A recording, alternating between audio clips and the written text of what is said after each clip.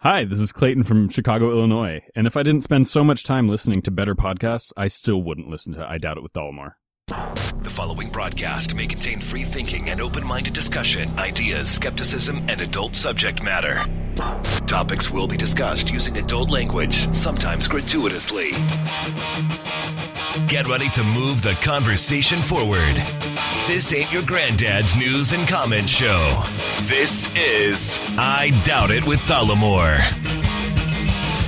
Welcome to the show, everybody.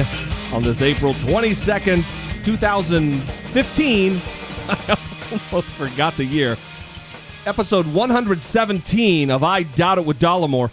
I am your host, Jesse Dollemocracy, and sitting across from me, feeling a lot better, is my lovely co-host, healthy co-host, Brittany Page. Well, I wouldn't say a lot better, but definitely improved. Well, why do you have to shit on my proclamation? I'm just trying to be a nice guy who stays positive about your health and your well-being. Because I thought you were also someone who is realistic and reasonable and Really? honest. Really? Yes, and you're lying. You sit across from me now 117 times doing the show, and you think I'm reasonable? I'm just trying to be nice. Now who's realistic? Yeah, Come sorry. on. Anyway, welcome to the show, everybody. We appreciate you joining us. As a matter of housekeeping, because several episodes have gone by and I failed to drop the number. If you have anything to say about this program, Brittany. Wow. It's a program. If you have anything to say about this program, this broadcast that you disagree with or you agree with, I would encourage you to call 657-464-7609. That is our voicemail line. You can also leave a voice memo on your phone. You wouldn't leave it on your phone. You would email it from your phone to us at idoubted@dollemore.com. That is how we prefer that you communicate with us. You can also email us at that same address, which we will get to shortly. But before we do, Brittany, would you consider yourself an artsy person? Oh, no. No, I think that should also be apparent to anyone who knows me. My voice sounds terrible right now, by the way. It sounds worse than before. Sick. You're still in the... Okay, you want realism? You sound like shit. Yeah. You sound like you're gargling a bag of asphalt. Like it's gravel. It sounds really squeaky. I almost don't want to talk. I feel like it's squeaking. Hey, fine by me. It's popping off. Fine by me. Okay. Well, the reason I ask is because I described myself the other day as someone who's not very creative. And I was, admonished. Oh, don't say that about yourself. You're very creative. Oh, you're creative. And I don't think I'm creative. And then we got into a talk about art. Mm-hmm. And it reminded me of a time where you and I went to the Laguna Art Museum in Laguna Beach, California. And listen, I don't want to come across like a dick, although... Come on, that's inevitable. It does seem to be something that I'm good at. Yeah, it just happens naturally.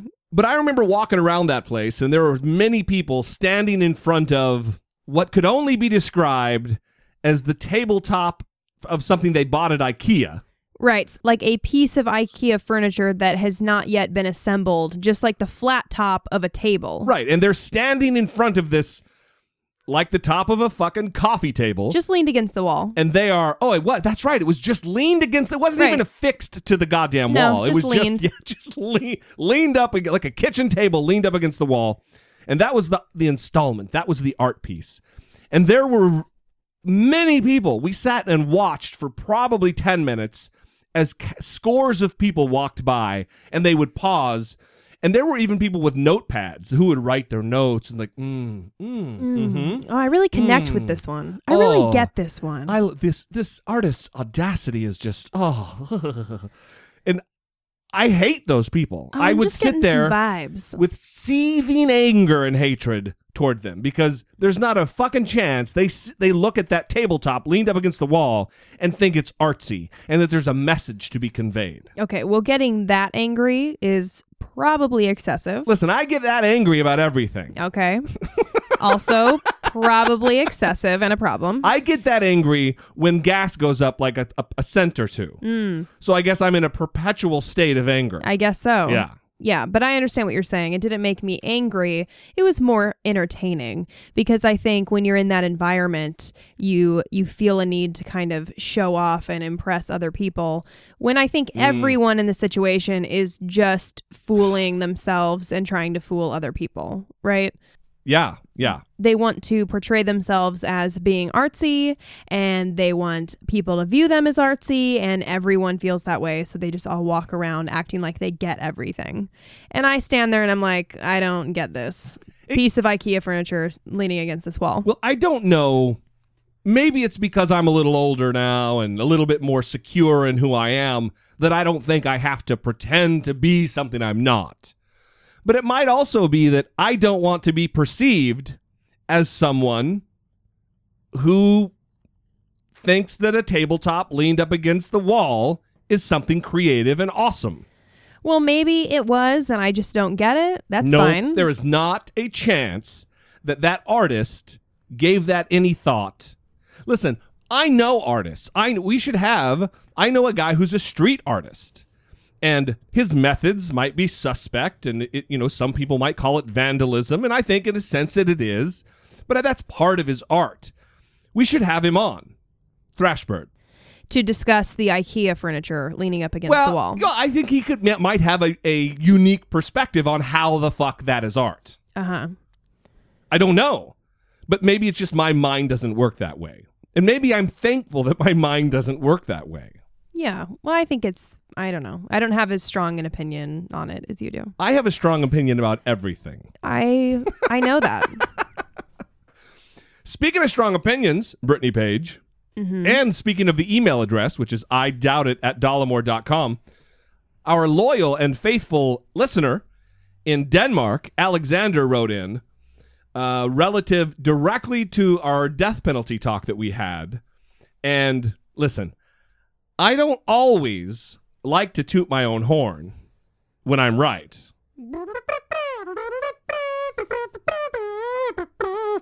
That's me. Tooting my own horn. That was impressive. Well, Alexander wrote in and backed up the fact that I was right. Mm-hmm. Alexander writes, "Hello, I heard in episode 116 that you wanted to hear the Scandinavian perspective on the death penalty. Just when I'm talking, all I can imagine is that people are hearing like a duck quack." Your voice? Yes. Okay. You don't sound like a duck quacking. Okay. Jesse was right when he said that no Scandinavian Jesse. that no Scandinavian country has the death penalty installed. My own country, Denmark, abolished the death penalty in 1930, but reinstated it in 1945 to execute the Nazi collaborators who had invaded our country. They abolished it again in 1950. Very few Danes support the death penalty. About 20% support the death penalty, and even in the far-right conservative Danish People's Party, death penalty only has 36% support. Wow. I do not support the death penalty since I do not believe that the judiciary ethics can be combined with the act of killing another human being. If you have a judiciary ethics that says that the reason why murder is wrong is because you should not kill another human being, then why is the same act done by the government? Alexander from Denmark. I see big things on the horizon for the young and talented and intelligent Alexander from Denmark. I really do. I think if he's not planning to run for office or do something, then, he's wasting his fucking time and talent and ability because he's a smart guy. So that's it. I just wanted to share the email because, one, we like to acknowledge when listeners communicate with us, but also, anybody who says I'm right and backs up that I'm right, we gotta get that on the record. Right. Thanks a lot, Alexander. Do you see what you've done? Yeah, it's good. So as a matter of follow-up, a couple episodes ago, I think 3 or so, we talked about a judge in Orange County here in my backyard, Marc Kelly, Marc Kelly. I don't know that I ever trust a guy whose first name is an initial, Yeah, it's probably safe. Well, Mark Kelly had a minimum sentence to give out to a gentleman. Gentleman's a little loose, who anally raped his 3-year-old half-sister.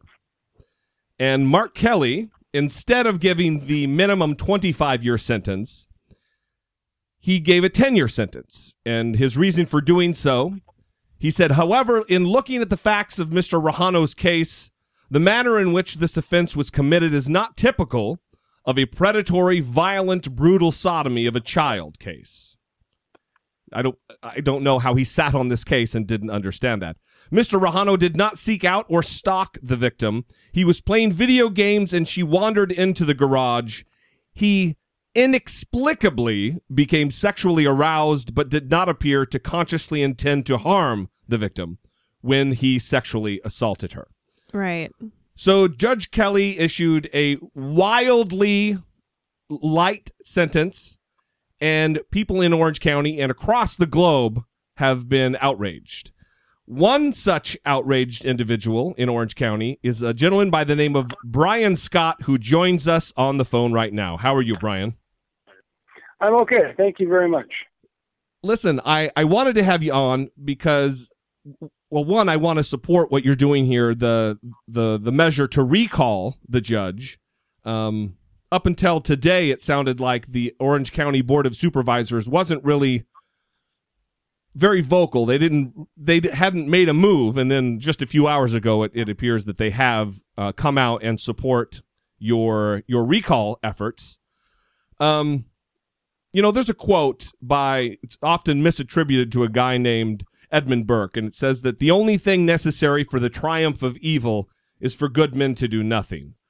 And I just want to thank you for being the person who doesn't just sit around and do nothing in the face of such clear evil. Well, I appreciate that sentiment, and that's exactly where I'm coming from.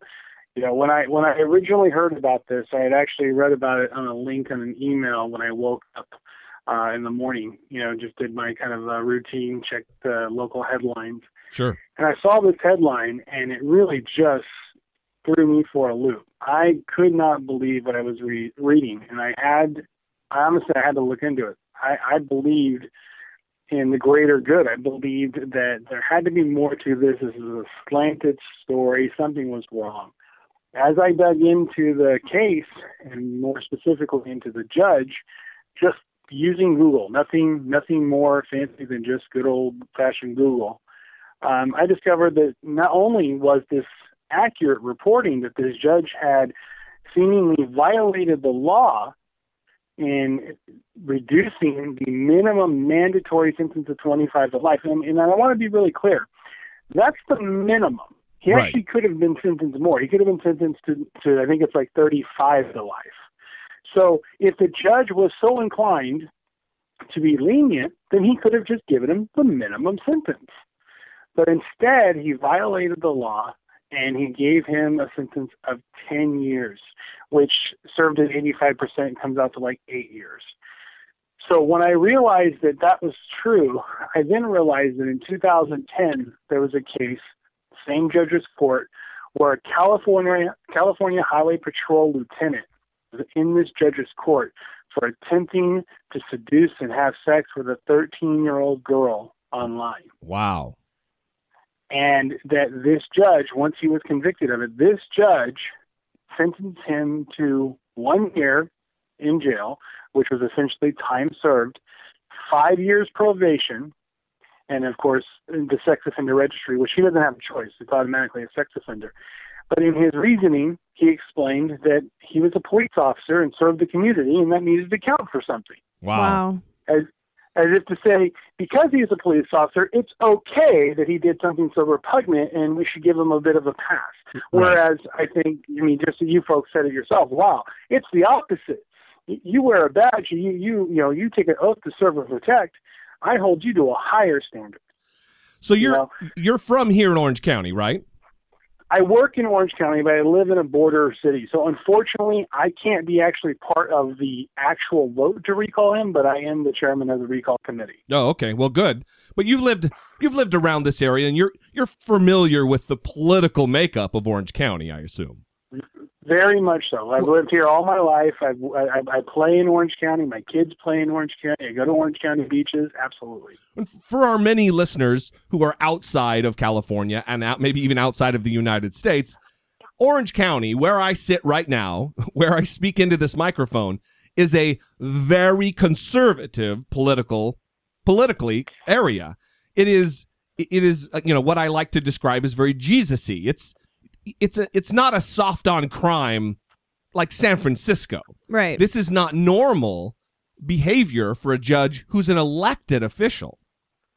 And indeed, the recall measure, I want to find out exactly what the process, where you are in the process, and going forward, what's going to happen, and also what ramification the Orange County Board of Supervisors, their proclamation or whatever they came out with today, how is that going to affect it? But what is the process for the recall? Well, the process for the recall, and again, I want to be really clear. I didn't know any of this when I sat in my living room on my coffee table and said, somebody needs to do something, and figured out that, we are a nation full of people that sit in their living rooms and think that somebody needs to do something, and then they go grab a Starbucks and, hopes that somebody will. Right. A lot of there's a new term that is talked about that's called slacktivism, where people they tweet a hashtag and think they've done their part. And it's nice to see that you're not a slacktivist. No, not at all. And I'll tell you, this thing blew up just out of control. I had no idea what I was doing when I did it. And suddenly I'm being contacted by news reporters and media trying to find out how exactly I'm going to lead this recall effort. What am I going to do? And I had no answers at the time. But luckily, I've had some professionals that have stepped up and they've raised their hand and said they volunteered to help out.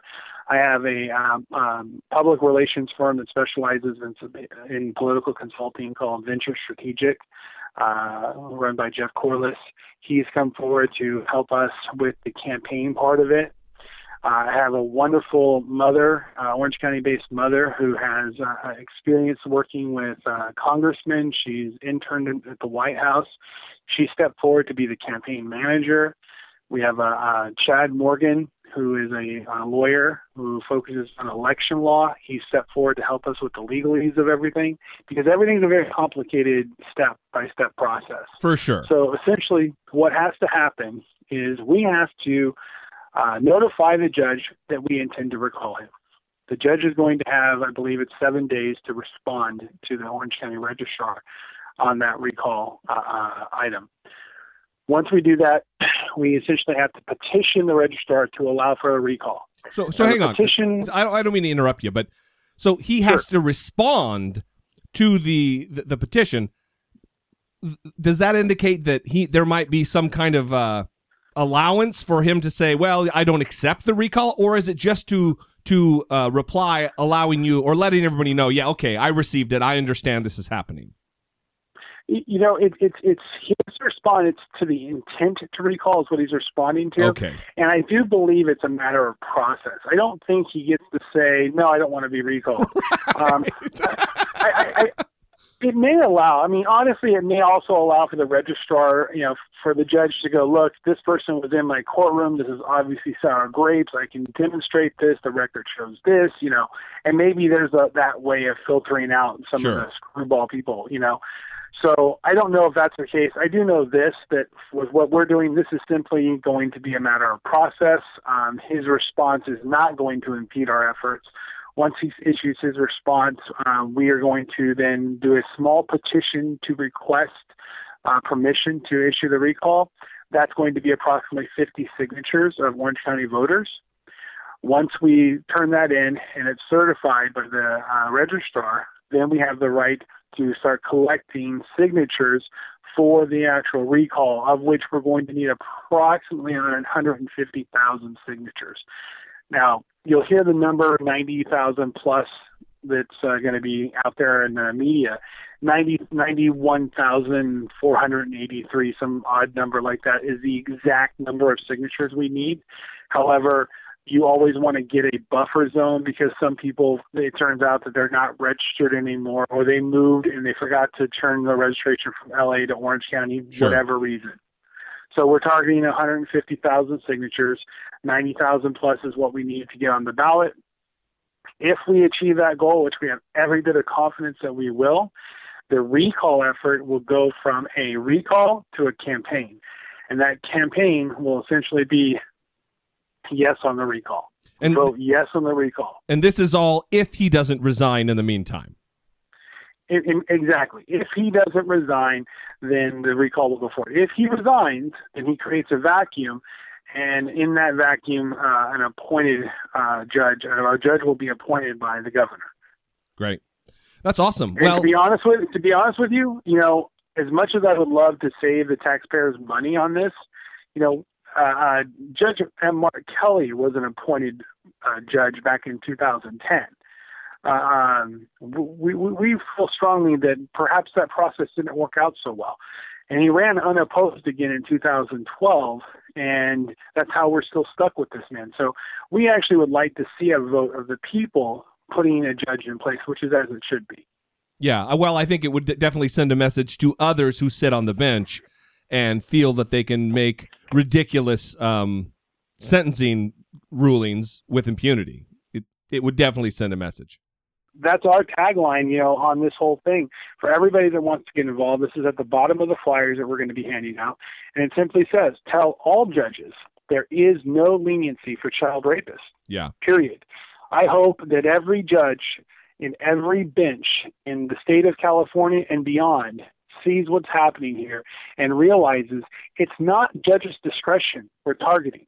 It's not mandatory sentencing that we're trying to promote. What we're saying is there can be no leniency for a man that rapes a child, a toddler, no less. Right. Listen, for what it's worth, for what my advice is worth, I really hope that the language you're using now is the language that you use going forward, because too often the word molestation or sexual assault or just pedophile is used, and I think you really need to bring it home and say child rape, because that's what it is. It's not assault, it's not molestation, it's rape. It's a serious, brutal offense that is going to change that little girl's life forever. You hit the nail on the head, and this is why I'm involved in this. I am still at the head of this process, and I intend to stay here. And I'll give you a perfect example as to why. Public relations firms are fantastic. We love having people that know how to talk to the public. And I think sometimes they're just so used to being able to do so in a way that's kind to our eyes and to our ears. I had to step up today and make sure that when we issued some information out on this, that we referred to him not as a quote-unquote predator or a child molester, but as a child rapist. That is what he is. And he didn't molest his 3-year-old relative. He sodomized her. Right. And I think that anybody, including Kevin Rojano Nieto, or Nieto Rojano, however you pronounce his name, anybody has to have the basic understanding of human anatomy to understand that the rear end of a 3-year-old toddler, if you force something into that, you are going to cause brutal, violent damage, which he did. This is how he got caught.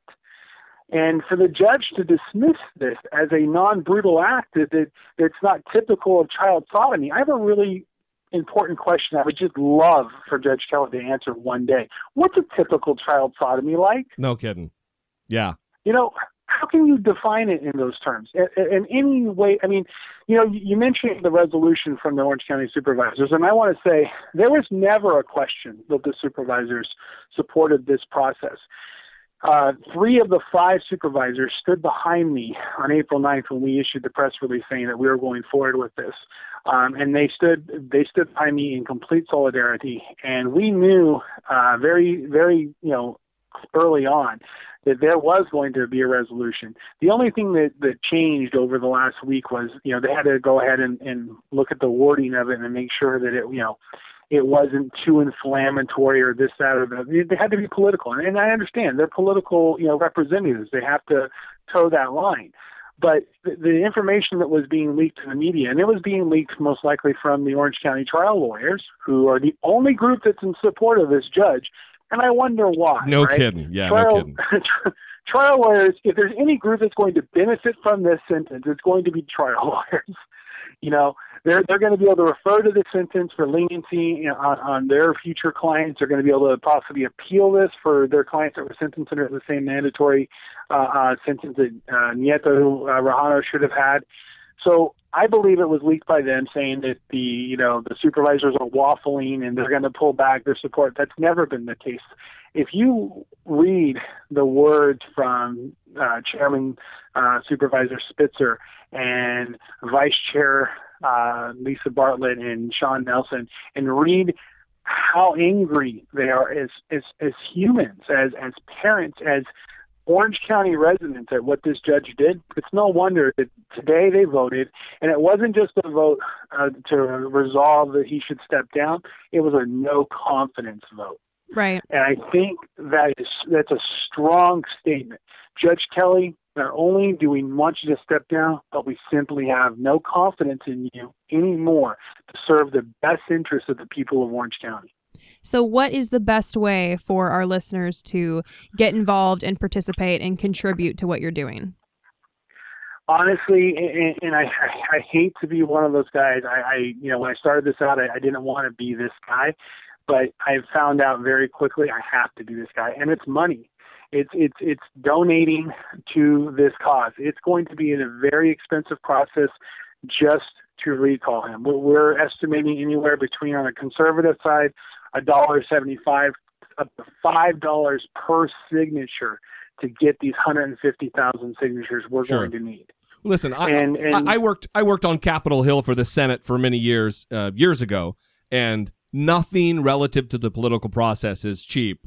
And good or bad, that's just the way it is. So I'm assuming you have a website or some organized method by which to donate. We do. It's recalljudgemarkkelly.com. And for simple purposes, it's also removejudgekelly.com. Either one works. They all go to the same place. And from there, you can sign up in support of what we're doing, but more importantly, donate. You can like us on Facebook.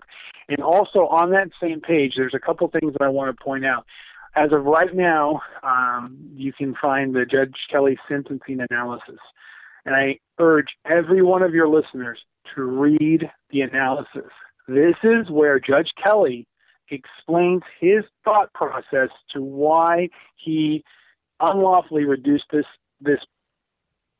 predator, this child rapist sentence to just 10 years. And in it is where he talks about how that he's taken into consideration the fact that the rapist didn't ejaculate. Like, that's cause for leniency? Goddamn. Listen. Exactly. It's almost like something happening out of The Onion. Like, that's what you think. Like, it can't be real. That was my thought. Right. That was my thought. And I got to tell you, for me, I'm having waves of deja vu. And you guys, as Orange County residents, probably the same. Anybody with a longish memory remembers the situation of Judge Klein. There was a judge that was going easy on sexual assault cases in his courtroom. They tried to recall him. Unfortunately, it wasn't very successful, but he ended up not being elected. Subsequent to all that, they found child porn on his own personal computer. Right. Wow.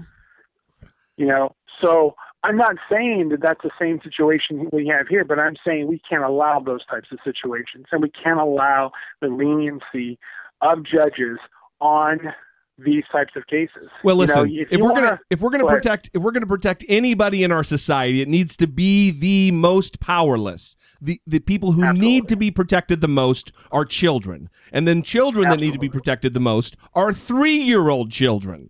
And to let a maniac like this off when he might be out at a grocery store near you in less than 10 years, that's unacceptable.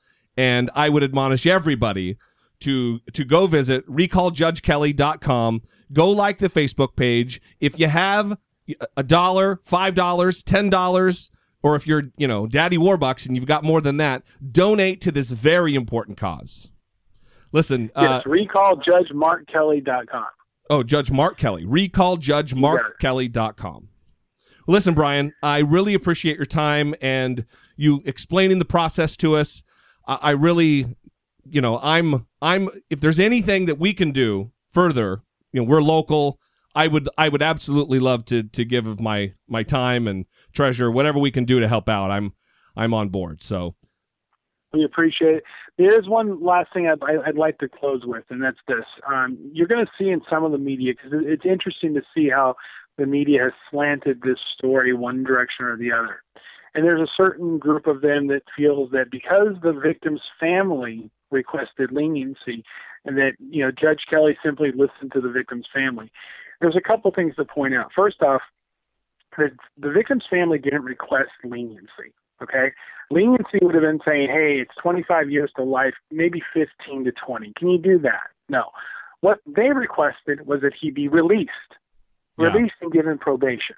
Okay, that's not leniency. That's extreme. That's as extreme to the families that say, he should be dismembered and be, some sort of horrible, tragic end. No, that's not how we deal with in our court system. We don't deal with extremes.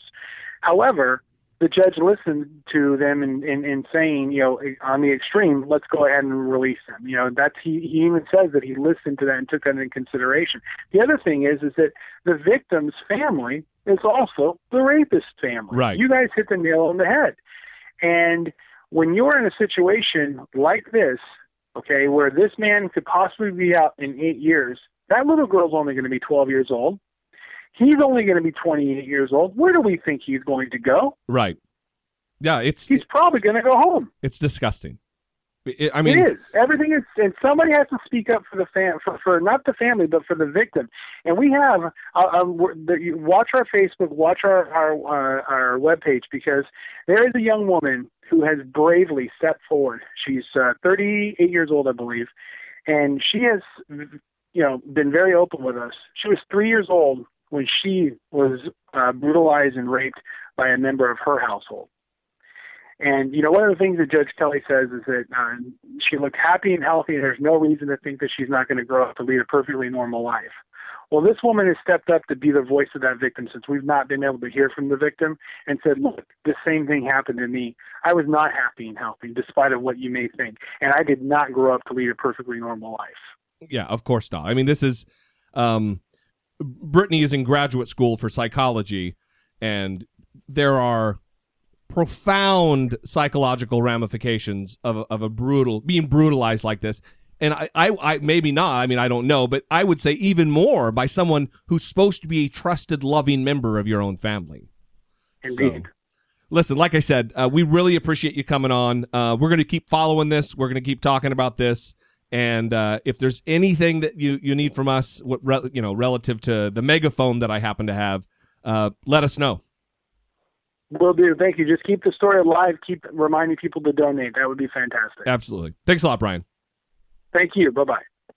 All right. Also, as a matter of follow-up, Dr. Oz, a couple episodes ago, we talked about Dr. Oz, and there are 10 physicians, 10 doctors across the country who have written to Columbia University to try to have Dr. Oz removed from his position of authority on the faculty of such a prestigious university because of his whack job, pseudoscience, bullshit beliefs.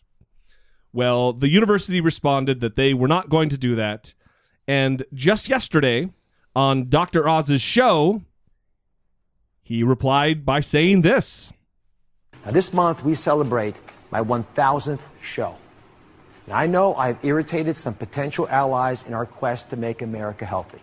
No matter our disagreements, freedom of speech is the most fundamental right we have as Americans. And these 10 doctors are trying to silence that right. So I vow to you right here and right now, we will not be silenced. We will not give in. No one is trying to silence you. They are trying to remove you from your position of authority at Columbia University. You can say whatever you want. No one is saying we need to put duct tape over his face and get him to stop. That's right. You can keep saying... Although that might be a good start. Yeah, you can keep saying whatever you want to say. No, I just don't understand why it always goes there. Like, you're being criticized for what you're saying, and then everyone's like, I have the freedom of speech. Yeah, we know. Yeah, well, let me do this. Let me say this. That I also Brittany Page, I also have the freedom of speech. Uh-oh. Here we go. And I just would like to tell Dr. Oz. You would just like to. Here we go. Well, listen, he can't silence my freedom of speech when I tell him that he's a fucking whack job. Here are the 3 things I want you to remember from today's show. First off, try Reiki. This alternative medicine treatment can manipulate your energy and cure what ails you. This alternative medicine can manipulate your energy and cure what ails you. Although there is zero scientific empirical data to support this claim at all, I'm going to sit here on TV as a medical doctor who has taken an oath to do no harm, and I'm going to preach this whack job bullshit to the millions of housewives that watch my show. It's irresponsible.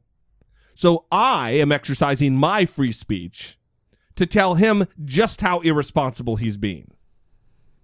And also, I don't like this new thing. It's like when they tried to pass the Religious Freedom Restoration Act, and people say, hey, you can't discriminate against people because they were born gay. You just can't do that. And then all the Christians whine and complain that you're taking away my freedom of religion and my right to... No one's doing that.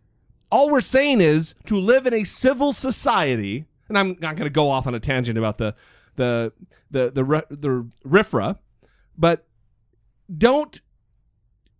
you're changing the argument, and don't do that. Right, and I think whenever someone does that, they just show that they can't provide anything to the actual argument. So instead of Dr. Oz talking about Reiki, right, is that what it's called? Reiki, whatever. Roku. No, yeah. Wait, that's a TV thing. Yeah. And talking about how, maybe he shouldn't be telling people to try it or whatever, or just saying, yeah, I said that, but maybe I should have talked about how it hasn't been shown to do anything. Right. There's zero data supporting the efficacy of Reiki. Zero. None. Not one study. Not one scientific study. No peer-reviewed research. None.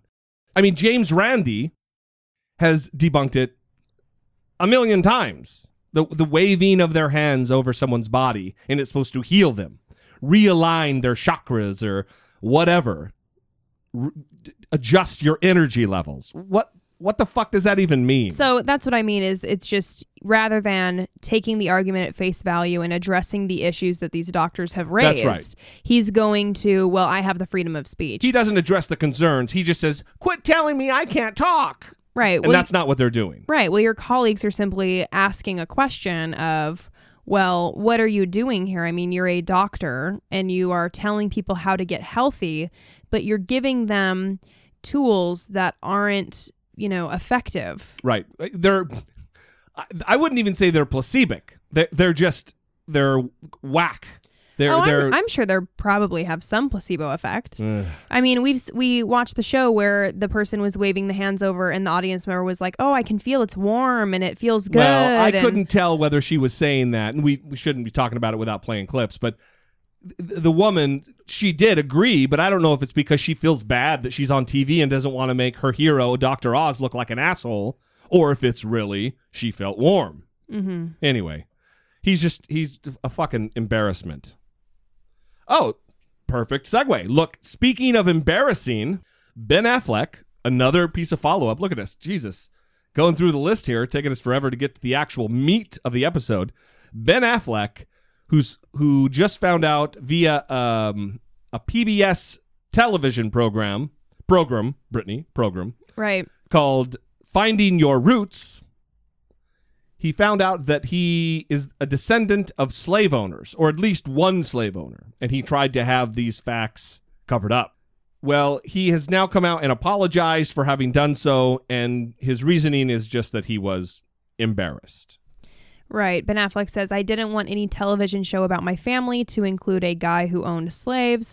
I was embarrassed. The very thought left a bad taste in my mouth. So Ben Affleck says Skip, who is the host of the show. Yeah, Henry Gates. He's a Harvard professor. Skip decided what went into the show. I lobbied him in the same way that I lobby directors about what takes of mine I think they should use. This is a collaborative, creative process. Skip agreed with me on the slave owner, but made other choices I disagreed with. In the end, it's his show, and I knew that going in. I'm proud to be his friend and have participated. It's important to remember that this isn't a news program. Finding Your Roots is a show where you voluntarily provide a great deal of information about your family, making you quite vulnerable. The assumption is that they will never be dishonest, but they will respect your willingness to participate and not look to include things that would embarrass your family. I regret my initial thoughts that the issue of slavery not be included in this story.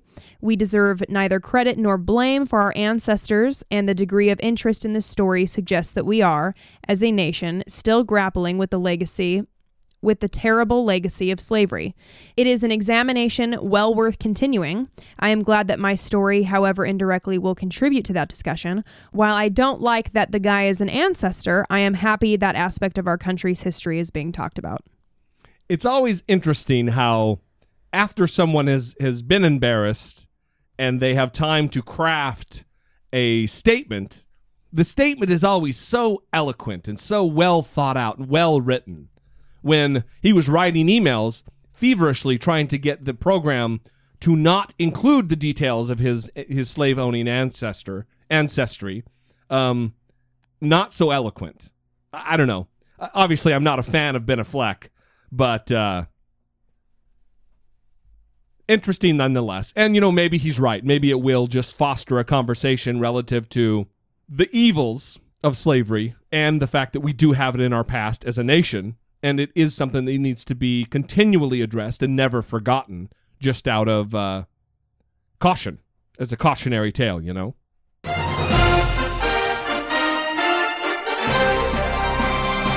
Dollemocracy 2016, facing down pessimistic politics with realistic optimism. Every day, every single episode that passes, Brittany Page, we get closer to the election in 2016. And every day, a little bit of news comes out that leads us to laugh and make fun of the candidates because they're also, just like a Ben Affleck character, they're not thinking very clearly about their actions. Rand Paul this week, did he post it to his website or post it to Twitter? Twitter. Tell him what he did. He posted a tweet that says, "Do you know of @Hillary Clinton accepting money from foreign countries? Report it now." And you can go to his website and you will find a form where you can, quote, report now if you know anything about Clinton's foreign cash.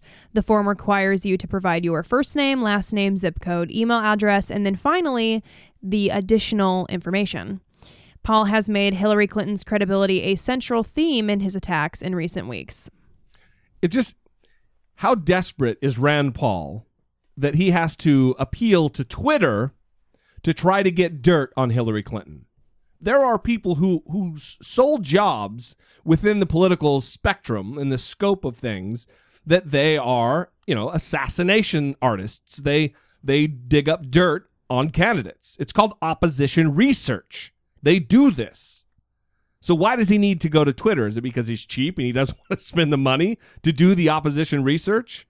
Also, Hillary Clinton has been on the political stage, national political stage, for many, many years. Her husband, Bill Clinton, was the youngest governor of the state of Arkansas. They've been around for a long time, since their 30s, early 30s. I think he was 32 when he was elected governor of Arkansas. So we've had a lot of time to get to know the Clintons and find out all the dirt. So he's going to have to work a little harder than Twitter if he's going to get there. Hillary Clinton is also on the stump, and she had this to say about her fellow candidates within the GOP. I guess they're not fellow GOP members, but they are fellow candidates. Into the political season, and therefore we will be subjected to all kinds of distraction and attacks. And I'm ready for that. I know that comes, unfortunately, with the territory. It is, I think, worth noting that the Republicans seem to be talking only about me. I don't know what they'd talk about if I weren't in the race, but I am in the race, and hopefully we'll get onto the issues, and I look... So surprising. It's so stupid. What does she mean they're only talking about me? In a presidential campaign, candidates talk about other candidates to try to juxtapose themselves from the aforementioned candidate. So, of course, they're going to be talking about you, Hillary Clinton. You're the only Democratic candidate in the race right now. The only one. So you're the only target in the race right now. Otherwise, they have to just turn on each other and cannibalize the party, and that's not healthy. She was actually also in the news this week because, according to a New York Times report, she called for toppling of the wealthiest 1%. Isn't she a member of the 1%? I believe so. Ugh. Clinton reportedly made the comments in a meeting with economists earlier this year when she was shown a graph that, quote, charted how real wages, adjusted for inflation, had increased exponentially for the wealthiest Americans, making the bar so steep it hardly fit on the chart. Clinton pointed at the top category and said the economy required a toppling of the wealthiest 1%, according to several people, and according to this Times article. I wish they had gone into detail, or at least talked to her about exactly what it means to topple the 1%. I think that is problematic language. Listen, I think the divide between the wealthiest Americans and regular people is something to have a conversation about. But to proclaim that you want to topple the top 1%, I think it's language that divides. It's not problem-solving language. Not at all. Also, and we'll move on, Marc Rubio from Florida, he was recently questioned, well, all the candidates have been questioned about gay marriage and whether they would attend a ceremony, but his answer stood apart from the rest. Right. Marco Rubio says that he does not believe same-sex marriage is a constitutional right. He said instead that the issue should be decided at the state level, although he did concede that, quote, sexual preference is something that people are born with. Which is, listen, there's a lot to be angry with and there's a lot to disagree with in that statement. The fact that it's not a constitutional right, I think, is debatable. But if it's not a constitutional right for gays, then it is also not a constitutional right for straights. That's what I don't understand, because he continued, quote, it's not that I'm against gay marriage. I believe the definition of the institution of marriage should be between one man and one woman. States have always regulated marriage, and if a state wants to have a different definition, you should petition the state legislature and have a political debate. I don't think courts should be making that decision. And it's just strange because he doesn't believe that it's a choice.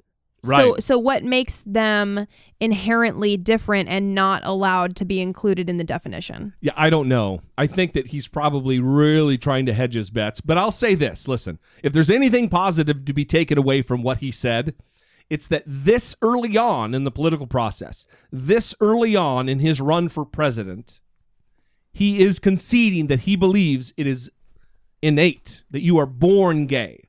That's a big deal. That's a big deal for a conservative Republican candidate to say.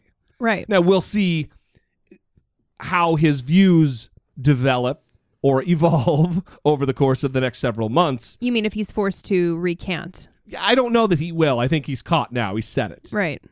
But it's something to watch. You know, I don't know. I'm not going to make any prognostications on the matter, but we will definitely be following it and be holding his feet to the fire relative to playing lots of clips of him stepping on his dick about it. Well, we know Ted Cruz for sure doesn't feel this way. Yeah, right. I'm not sure about Rand Paul. No, I don't know. I don't know that he's ever been asked that question. Mm-hmm. I really hope that this cycle, these questions get asked directly to the candidates. Right. Do you believe that if someone is gay, they were born gay? It's important. Yeah, very, very important. So loyal listener and Patreon patron, Burnt Reynolds. And sticker receiver. And sticker recipient, Burnt Reynolds. I guess you said it better. He sent us a link that was, I found it very fascinating. It's a Gallup poll that had some very interesting findings that the USA is the most trusted country And the poll was conducted of other people outside of the United States. That the United States was the most trusted, and Russia was, if not the least trusted, they were way down the list. This article is based on the findings from Gallup's first ever report, rating world leaders what people worldwide think of the U.S., China, Russia, the EU, and Germany on the status of how the world rates the leadership of 5 of the world's major powers.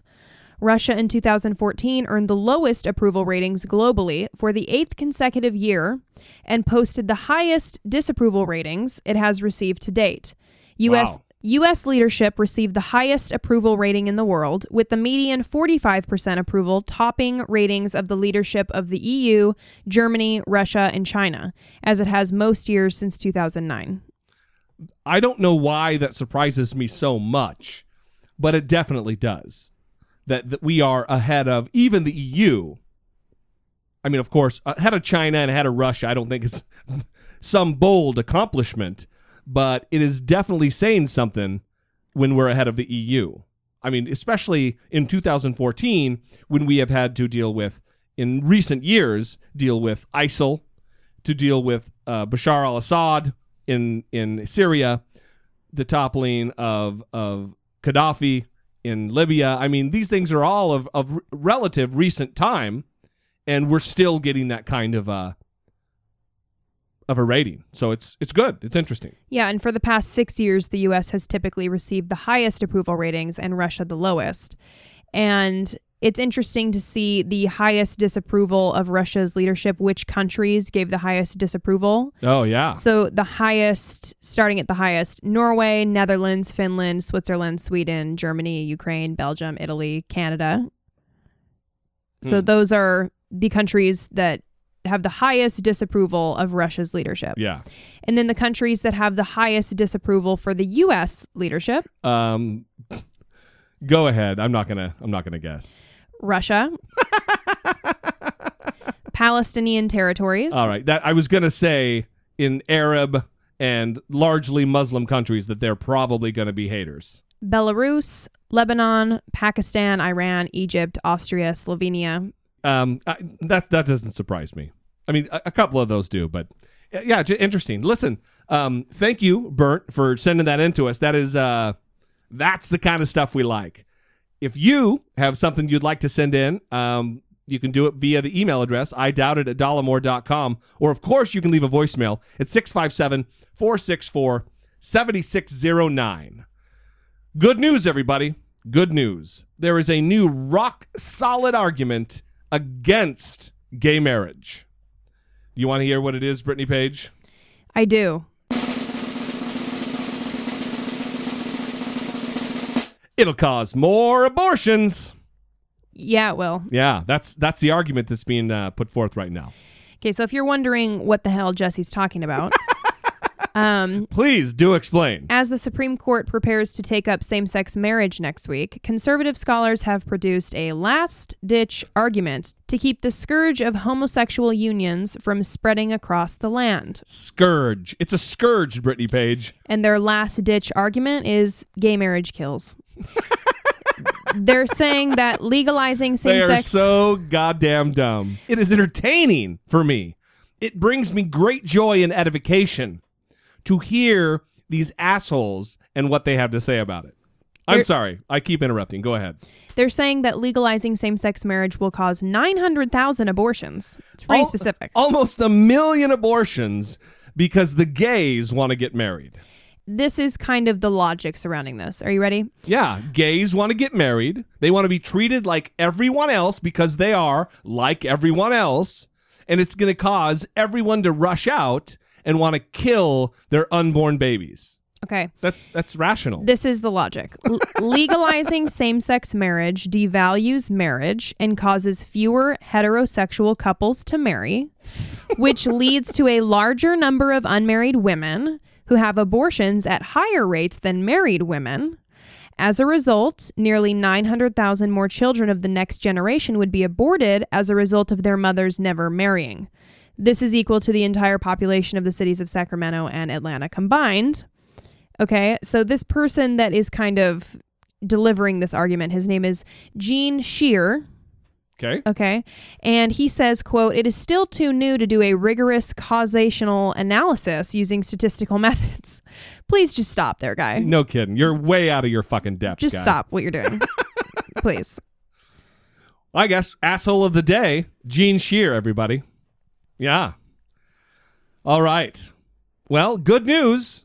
More good news for everybody. A new study finds again that the mumps, measles, and rubella vaccine doesn't lead to autism, even amongst those who are prone or more at risk to autism. Right. A quote on this study from Dr. Paul Offit, director of the Vaccine Education Center and pediatrician in the Division of Infectious Diseases at the Children's Hospital of Philadelphia, says... That's a long sentence. Says, "This study has been long awaited in the autism community. A retrospective look at families where the older sibling has autism spectrum disorder and the parent either does or does not vaccinate the younger child. The benefit of this study is that the second child is at higher risk for autism, which makes it a more powerful study." So in this study that was just published in the Journal of American Medical Association, they found that the likelihood of developing autism was actually lower for those at-risk children if they received the vaccine, though that finding was not statistically significant, and no one would suggest that the vaccination reduces autism risk. What vaccination reduces is disease, the kind that can kill children, and the kind that is even more likely to cause serious complications in children with neurological conditions. Yeah. In addition to providing further evidence of vaccine safety, specifically MMR, this study dispels another myth, namely that there's a subset of children who are somehow genetically or biologically predisposed to have an adverse reaction to MMR. This is very useful because it provides parents with a more reassurance about vaccinating children with neurodevelopmental issues, children who are particularly vulnerable to many vaccine-preventable diseases, and their siblings. All of the children in this study had older siblings, and the 2% who had an older sibling with autism were considered at higher risk for developing the disability since autism has a strong genetic component. So they did their due diligence.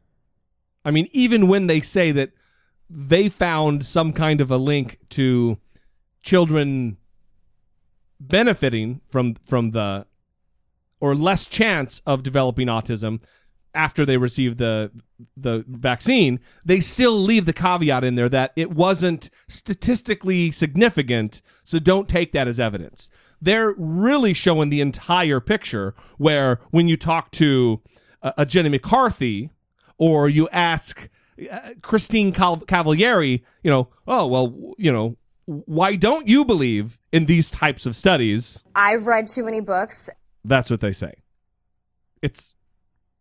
It doesn't make any sense that the anti-vaxxer crowd still clings to this logic that they've done so much research in the matter, when the true research that's being done is by this group, is by these types of real scientists with real data, analyzing real statistical analysis.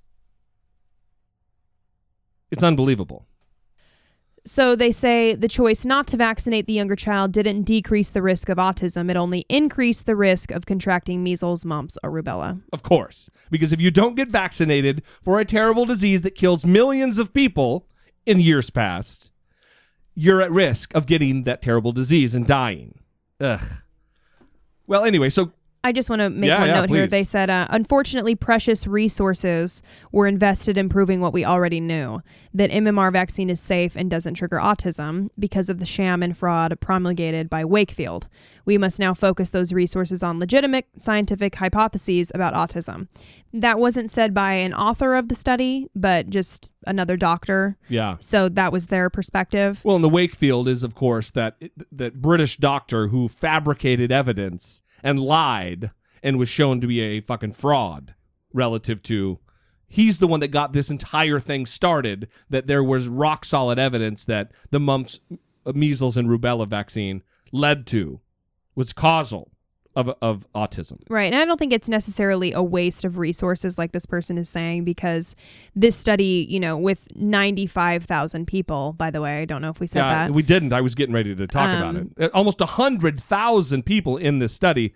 That's huge. Right. When the Wakefield study had like 12 kids or something. Yeah, in 12 or 16. So this is a study that really puts things in perspective. And I don't think it's a waste, because what if this study, wakes some people up and they think, wow, that's a lot of people. And wow, I think this is meaningful. Well, I hope people in California who are going to Disneyland are paying attention, because the rampant spread of a previously eradicated disease is no little issue. It's a big deal, and it puts all of the most vulnerable among us at risk, children. All right, well, with that good news, we're going to leave you.